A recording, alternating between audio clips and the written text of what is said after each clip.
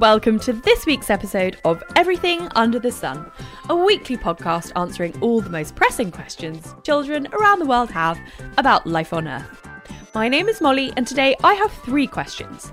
Our first is from Ray. Here she is.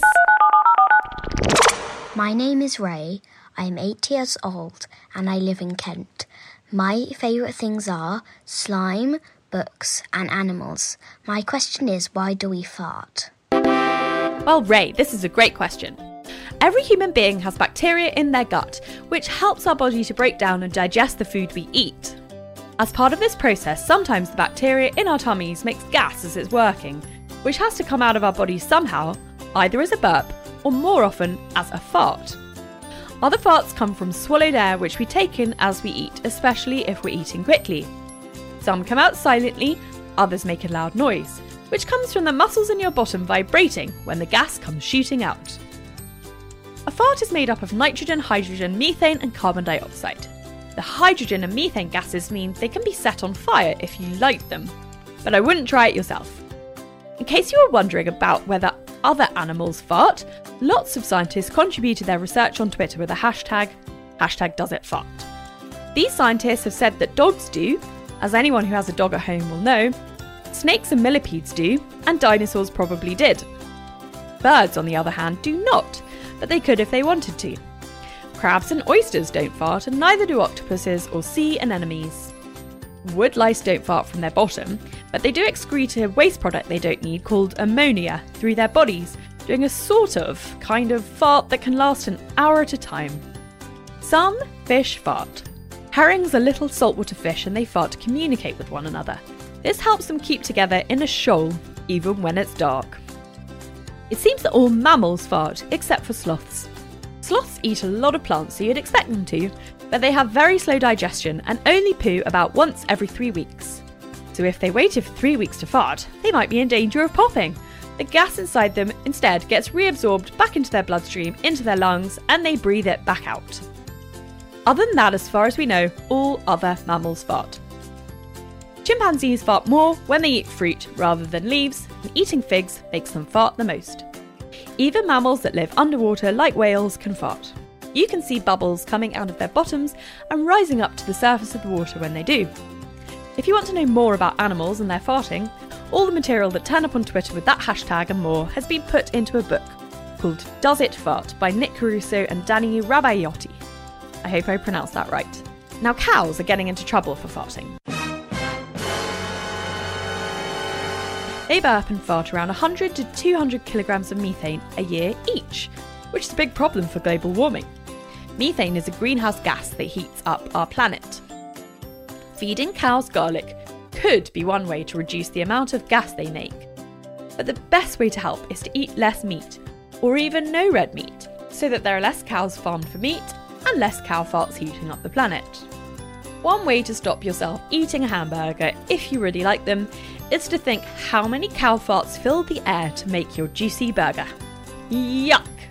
Termites are also contributing to global warming in the same way. Each termite only farts about a microgram of methane gas a day, but each colony has millions of termites in it, so it all adds up to between 5 to 19% of global methane emissions a year. Did you know the word fart means speed in Danish? That explains why there are road signs in Denmark that say fart control. This sign means speed restriction area. If you get into a lift in Denmark, you might need to press the button that says I fart. That's because that sign means lift going up or down. Just in case you ever need to know, the Danish word for fart is prut. I hope that answers your question, Ray. If you have a question you would like answered, all you have to do is ask an adult to help you. Just use the voice memo app on their phone to record yourself saying your name, your age, and a bit about yourself, and then ask me your question and email it in to me at molly@everythingunderthesun.co.uk. And don't forget to ask all your friends to listen to the show and send in their questions. So our next question is also about wind, but a much bigger type of wind. Over to Maya. So, I'm Maya and I'm 5 years old. I live in Switzerland, and I like to read The Wizard of Oz. And My question is where tornadoes come from. Thanks, Maya. I love The Wizard of Oz. Isn't it crazy when the tornado comes and blows Dorothy and her dog Toto far away from her home in Kansas into a world of adventure? No wonder you want to know where tornadoes come from. Well, to help you with this question, I asked Chris Chittick to tell us what he knows. Chris is a storm chaser. He likes to go in search of extreme weather and then film what he sees. He's filmed blizzards, hurricanes, and, of course, tornadoes. Over to Chris. Hey, this is Chris Chittick from the hit TV show Tornado Hunters. And that is a great question, Maya. Tornadoes come from what we call storm systems. In order to get a good storm system, it's kind of like baking a cake. So in order to bake a good cake, you need all these different ingredients all come together at once. And so that's exactly the same in order to get a good storm system. You need cold, dry air coming down from the north usually. You have warm, moist air coming up from the south.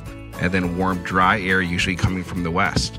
And once all those ingredients combine, that creates our storm system. And that storm system is what we can chase after. And maybe you might even have a tornado pop out of that. We find tornadoes by simply looking at different weather models. There's these big supercomputers that pump out all the weather models across the world. We look at that, it's like a big puzzle. And then we kind of put the puzzle together and we'll know about 3-4 days in advance, kind of a general area of where we're going to be chasing.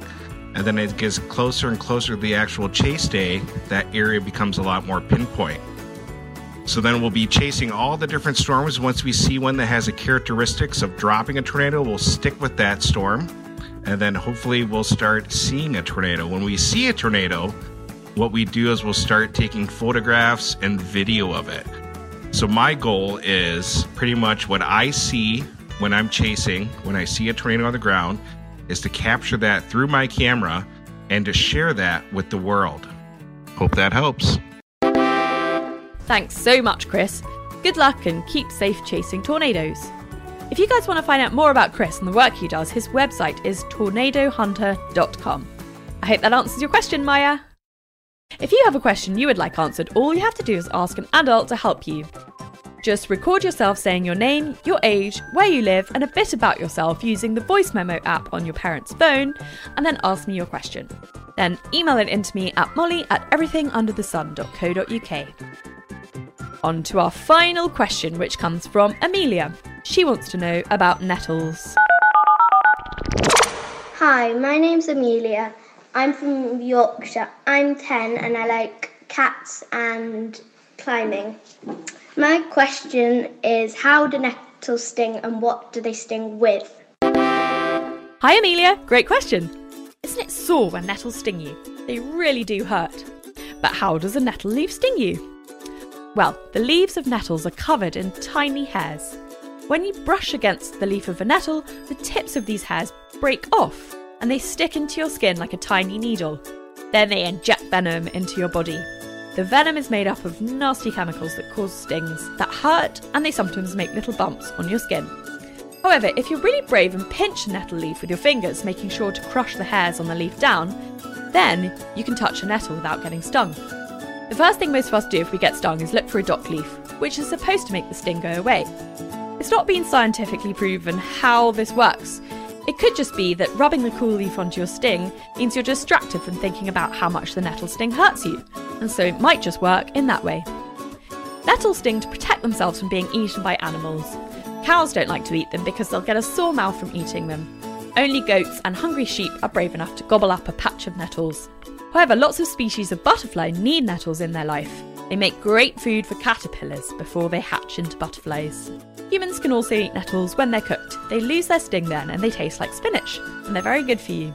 There is a World Nettle Eating Championship every year in Dorset, where people compete to eat as many stinging nettles as they can in 1 hour. The contestants say it's actually not that painful. All you feel is a stinging around your mouth, although some people's tongues turn black from all the nettle juice. I hope that answers your question, Amelia.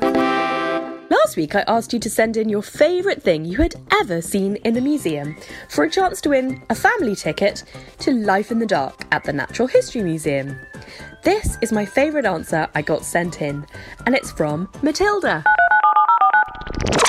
Hello, Molly. My name is Matilda. I am 5 years old and I like playing hide and seek with my sister.